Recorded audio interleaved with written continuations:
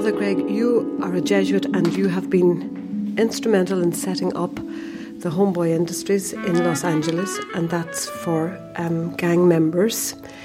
Can you first tell me about the area in which you work in Los Angeles? Well, now Homeboy Industries serves the whole county of Los Angeles, but when it was born, it was in the poorest parish, Catholic parish in the diocese, a place called Dolores Mission. And it was in the middle of two public housing projects, which were the largest grouping of public housing west of the Mississippi. So it was huge, very densely populated with 8 gangs at war with each other. And and that's where it was born. And then it's grown now to be the largest gang intervention, rehab, and reentry program in the world.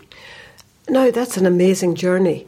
How did that happen? I mean, how were you sent there? I suppose I'm thinking you just arrive in a parish and say, oh, it's riven by gang warfare, I must do something about it. Well, I think initially when I first got there, we were dealing with other issues like immigration principally, because it's a highly Mexican and undocumented community. But then I started burying kids in 1988, kids who were killed in our streets, and the shootings morning, noon, and night. And I buried my 194th young person killed just 2 weeks ago. So not all from that parish, of course, but because I run this very large gang intervention program, I get asked to do this a lot, So, and there's so many, I'm in 23 different detention facilities where I say Mass. So I know a lot of gang members. So, we just evolved over the years. Initially, there was there were all these gang members who were middle school, junior high age gang members who nobody wanted them. So they'd been given the boot from their home school. And they were wreaking havoc in the projects. They were violent, selling drugs. So I went out to them. That was the first thing I did, was to ask them, if I found a school that would take you, would you go? And to my surprise, every single one said, yeah. And then I couldn't find a school that would take them. So I had to start my own. So I asked the nuns in the convent on the 3rd floor of our parochial school if they wouldn't mind so much moving out. And so I turned the convent into a school. And that brought gang members to the church, and that was kind of upset the apple cart a little bit, because suddenly all these gang members were at a church, and aren't churches supposed to be hermetically sealed, good people in and bad people out? So that kind of presented a gospel challenge, I think, to the whole parish. And then they said, if only we had jobs. And so myself and the women, we marched around the factories surrounding the projects, trying to find employers willing to hire them. Now, just this thing about them being in the school, did they behave in class? Because, there are teachers who teach in inner city schools where there's deprivation, and it's chaotic, and they're attacked, and it just doesn't work. Like, it sounds so easy, almost like an American film. They come in and they say, oh, great, we're now in school and we'll sit and learn. Oh, no, it was I once had a principal who lasted 2 days. I had a nun in full habit who came and wanted to volunteer. And and she was trying to help a gang member with his math, and he turned to her and told her to go fuck herself. And so the next thing I knew, she was out of there faster than you can say, have it. So, it was really a war zone. But they showed up every day, because in the end, the teachers that stayed were the ones that loved them. And you can't learn anything from somebody who doesn't like you. So, and to this day, we have a school with 115 students, and they're all gang members, and they're not difficult to educate. They're impossible to educate. But somehow they show up every day, and I'm going to do the graduation. I'll speak at the graduation in 2 weeks. And they graduate somehow, it's the power of tenderness, teachers who just love them into submission. And for some reason, they show up every day because that's a very compelling foreign thing for them. So tell me about the work then. They got the education. How did you then start getting jobs? Because that wouldn't have been easy either. Yeah, well, we couldn't really find felony-friendly employers, so that was kind of not very forthcoming. So we started to invent things and fundraise to pay them. So we had graffiti removal crews, maintenance crews, landscaping. We had a crew of enemy gang members who built our child care center for the church. And did they do it together, even though they had been shooting each other previously? Yeah, that was the whole thing. You know, it was not just gainful employment, but that was also their common self-interest. All enemies, rivals, they all wanted the same thing. They wanted a reason to get up in the morning and a reason not to engage in gang activity the night before. They wanted a reason for their moms to be proud of them and their kids not to be ashamed. So they all had that in common. So it was always tense until you get to a place where they, you discover that everybody's more similar than different, and that, in fact, they're almost identical in their stories of trauma and damage and abuse. And so before too long, they've discovered a union that's deeper than anything they've ever known in their families, and certainly stronger than the bond they had known in a gang.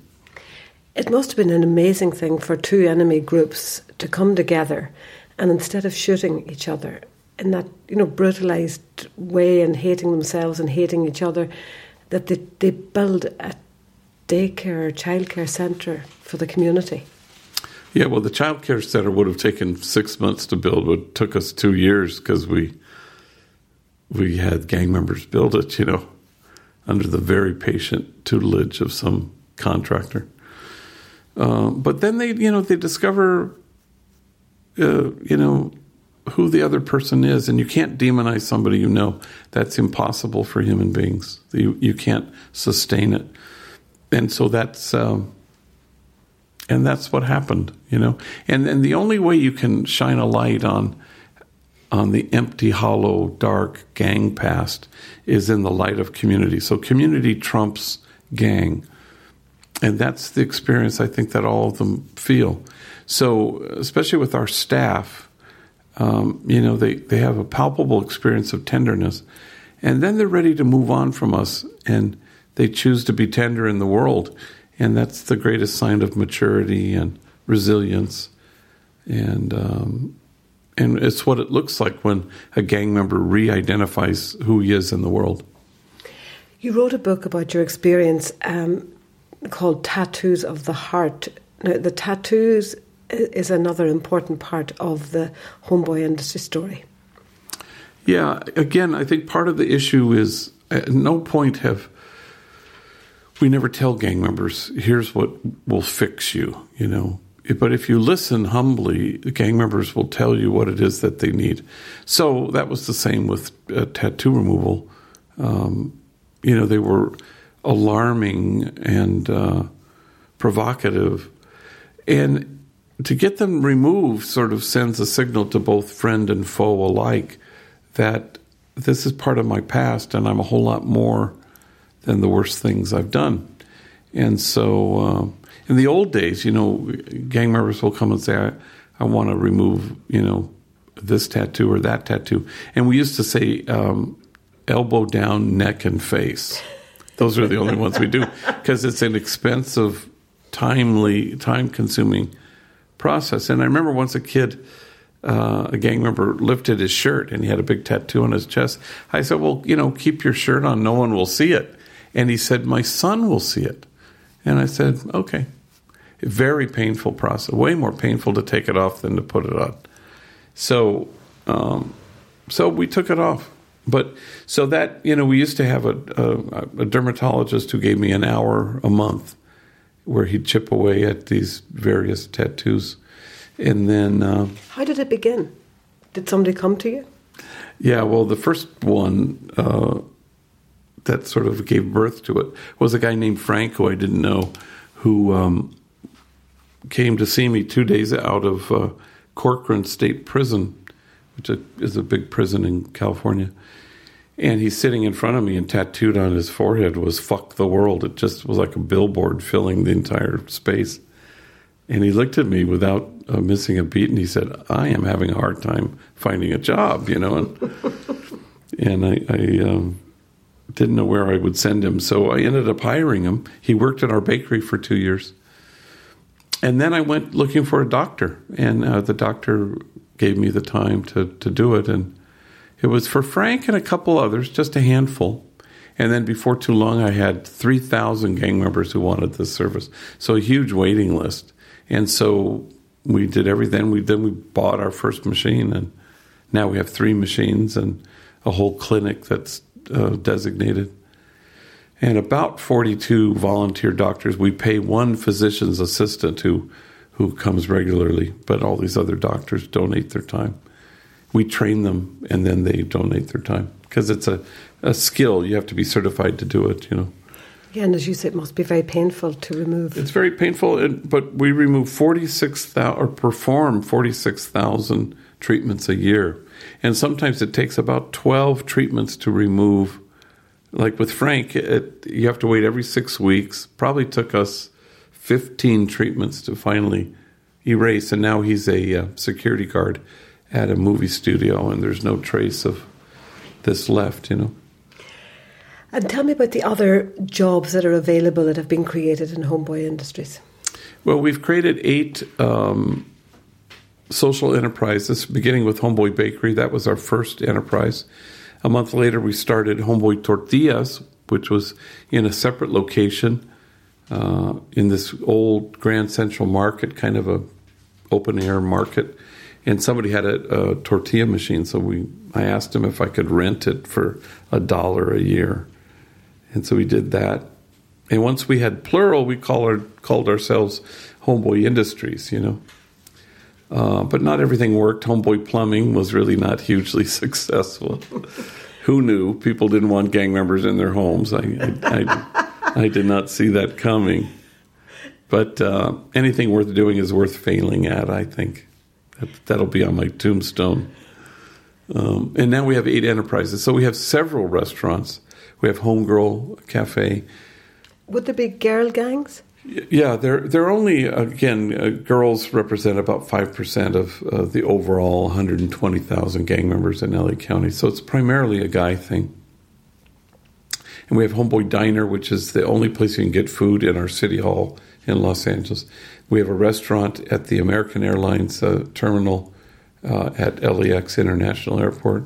And these are staffed by former gang members? Yes, right. And running well and making a profit? Yeah, we're a $14 million annual operation, and the businesses supply about a third of what we need.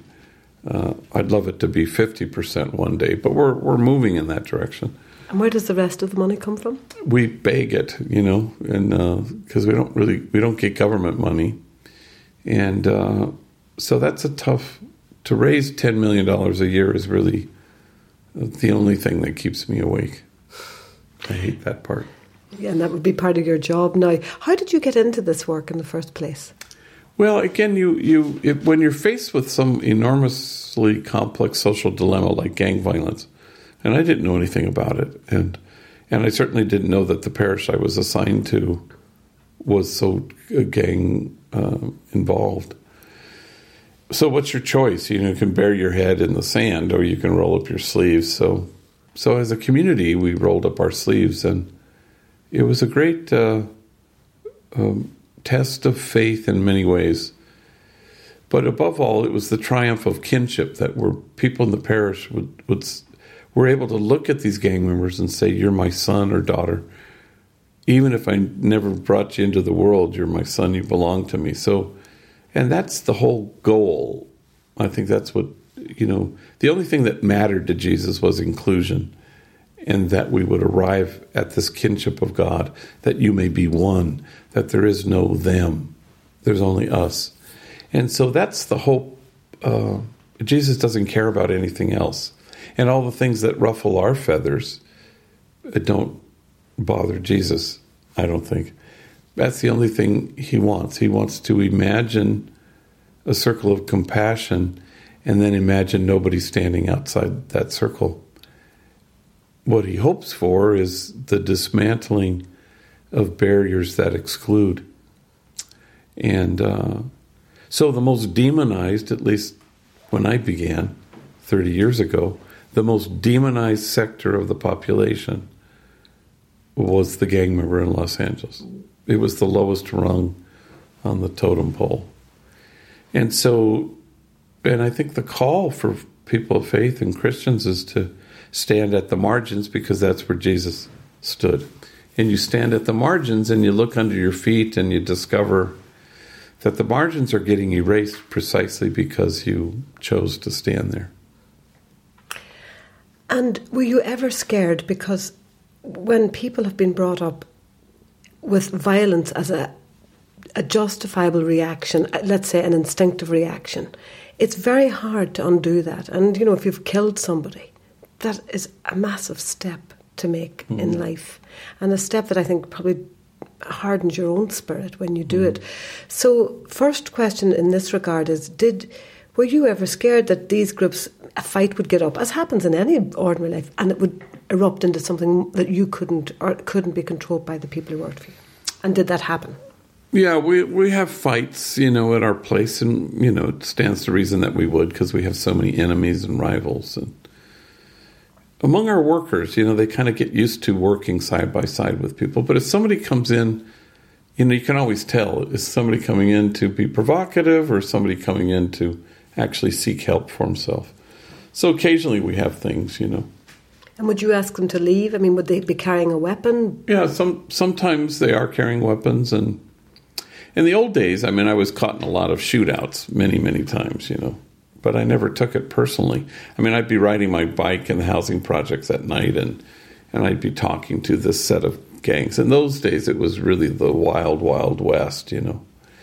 And then suddenly, people would start shooting at this group of people where I was standing.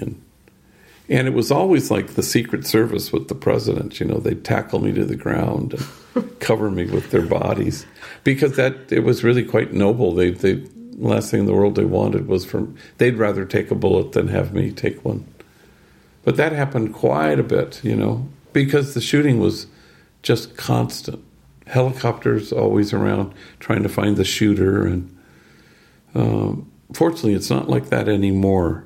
And is that because of your program, do you think? Well, I think, you know, again, it stands to reason that if there's no place anywhere that engages more gang members in positive activity than we do, and if we're engaging them in positive stuff, it stands to reason that law enforcement won't have to engage them in negative stuff. So I think everybody acknowledges that Homeboy has played a factor. Every year, gang-related homicides increased from the mid-'80s until 1992, when we hit 1,000 gang-related homicides a year. That's just gang-related. In Los Angeles? In Los Angeles County. And then every year since 92, it's decreased. So it's been cut in half, that number, and then that number's been cut in half again. So we're somewhere in the 300 range now a year. Everybody acknowledges that Homeboy had a lot to do with that, because we engaged and galvanized the imagination of the gang member.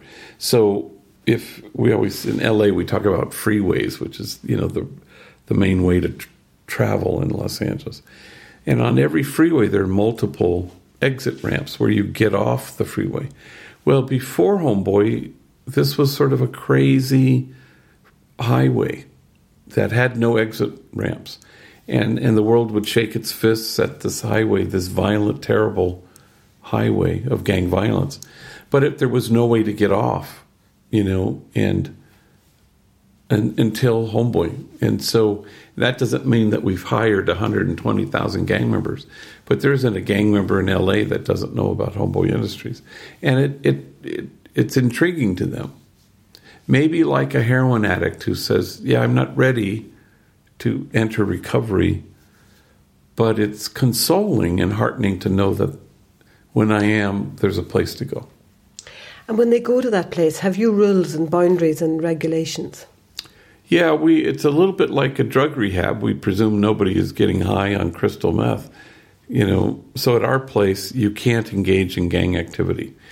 You know, so you can't really pee in a cup and then do a test to say, oh, you're still active. So you have to keep your ear to the ground. You have to watch the walls to see if any of your workers are writing provocations on the walls.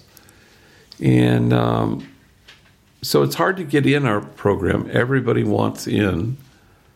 And 95% of all gang members want to have a life. 5% are really mentally ill. But the rest are, if given an opportunity and a chance, they'd embrace it, But it takes what it takes in recovery for somebody to wake up to, their own desire to have a life. The statistics you offer are very compelling in terms of the success of what maybe the more extreme right in America might call pinko-liberal thinking. And there is a strong strain in American culture which says you lock them up and throw away the key for people like this, or you execute them in some states. Have you met with criticism from that source, that more right-wing source? Well, it's interesting because the right wing now is oddly on the right side of this issue. So I've been doing this for 30 years, and Homeboy's been around for 26. And in the early days, that tough on crime, especially gang crime, was really pronounced. And that's why for the first 10 years of our existence, we'd get death threats, bomb threats, hate mail, because this was such a demonized population. So if you helped them, it was a short hop to be demonized yourself. And that was all tough on crime, wipe them out, throw away the key. But now, if your choice is tough or soft, no one will choose soft. But if your choice is tough or smart, everyone will choose smart. People would rather be smart than tough. And that's exactly what happened. So there's strange bedfellows now where you watch really ultra-conservative right-wing politicians even who say, oh, maybe this is the best investment we can make. So I'm surprised by it. Even right-wing people are more than left-leaning types will talk about second chances. And now if somebody leaves a prison, don't we have an obligation to try to lend them a hand? So I'm happy to say that that's changed, but that's kind of a paradigm shift. Or they say if you want to change the world, you need to change the metaphor, and that's what happened in L.A. to good effect. The metaphor before was tough and wipe them out. That by 92 we had shifted to let's be smart. What if we were to invest in these people rather than futilely and endlessly trying to incarcerate our way out of this problem? You talk about investment. I mean, God knows how much it would cost to keep a prisoner in a high-security prison. Are you disappointed that the government doesn't give any funding to this?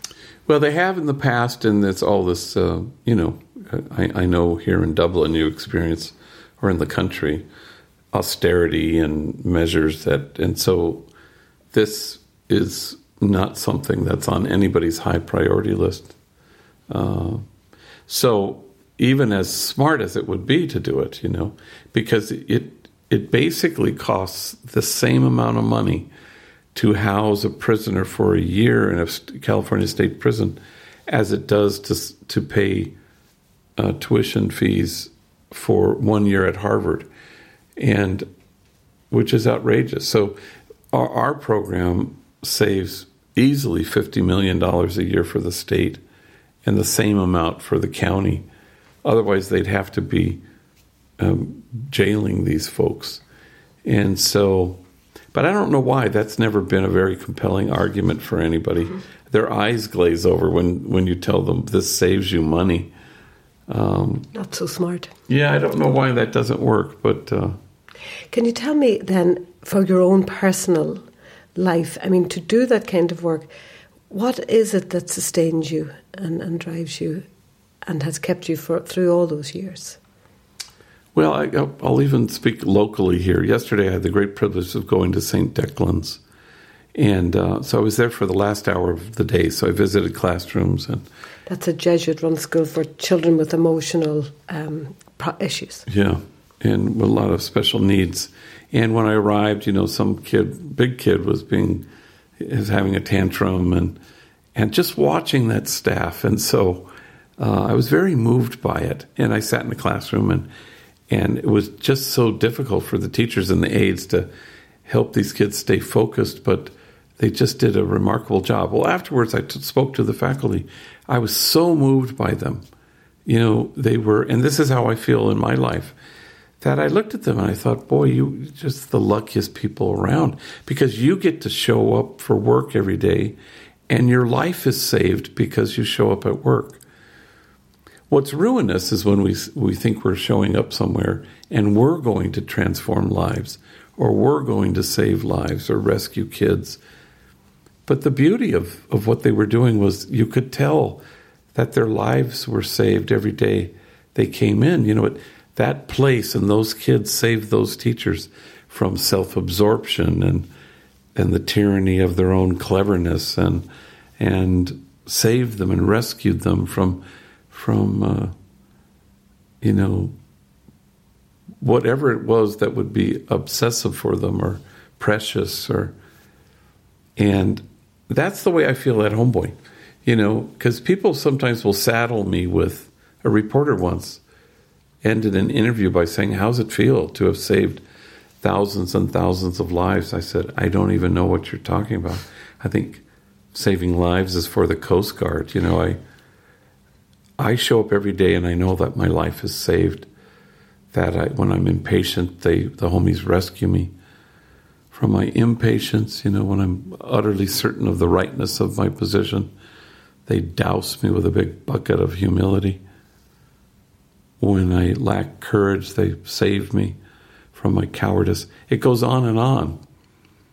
But what's ruinous is if you come into a place like that and say, I'm going to fix you, I'm going to save you, I'm going to rescue you. All I know for sure is that I'm saved by walking in. And in the end, the byproduct of that is that you don't burn out, that you can stay anchored in the present moment. You can really and truly be faithful to the duty to delight in who's sitting right in front of you. And people always come at me and say, oh, it must be so hard, and that's where I feel the most fraudulent, because it's mainly hilarious, And I had a homie who was practicing, giving a lot of talks, and this made me laugh so hard. And he was telling me, he was expounding on what he thought the elements of a good speech was. And I will tell me, you have to pepper your talk, he says, with self-defecating humor. He said. And I said, yeah, no shit, yeah. And he goes, is that right? Well, no, it's actually self-deprecating, But it's more moments like that than utterly charming. But the main thing is I just stand in awe every day at what these folks have to carry, which keeps you from standing in judgment at how they carry it, And my life has never been presented ever, not once, with the kind of challenge and difficulty and abuse and abandonment that their lives have presented them with. And so I'm in awe. And so it every day feels like a privilege. And I'm gone, so my texting works, and so they endlessly text me. And but it's also kind of a ministry, I find. I have my texting ministry. Because, even what's the huge time difference. But I'll just scroll through it and I'll see someone and go, hey, thinking about you, And they're just blown away. Psychologists would call it object constancy. It's where the caregiver thinks about you, even when you're not there. And we all had that develop with our parents normally, where that's an extraordinary, soothing thing. But none of these kids have an experience of that. Consequently, it's the terrain of borderline personality and kids who can't trust other people. And that's the disorganized attachment that psychologists talk about. But then they gain that at Homeboy. And so it's nice to do that even when I'm here in Dublin, where I can text a homie and just give them a sense of, I'm so proud of you and just thinking about you right now. And then they're blown away by that. It's the most foreign thing. Meanness they know. Hostility they know. Violence they know. But for somebody to think about them when they're not there, that just blows them out of the water. So I don't know. So you can find your ministry even many hours and time difference away. On a text. Yes. A texting ministry.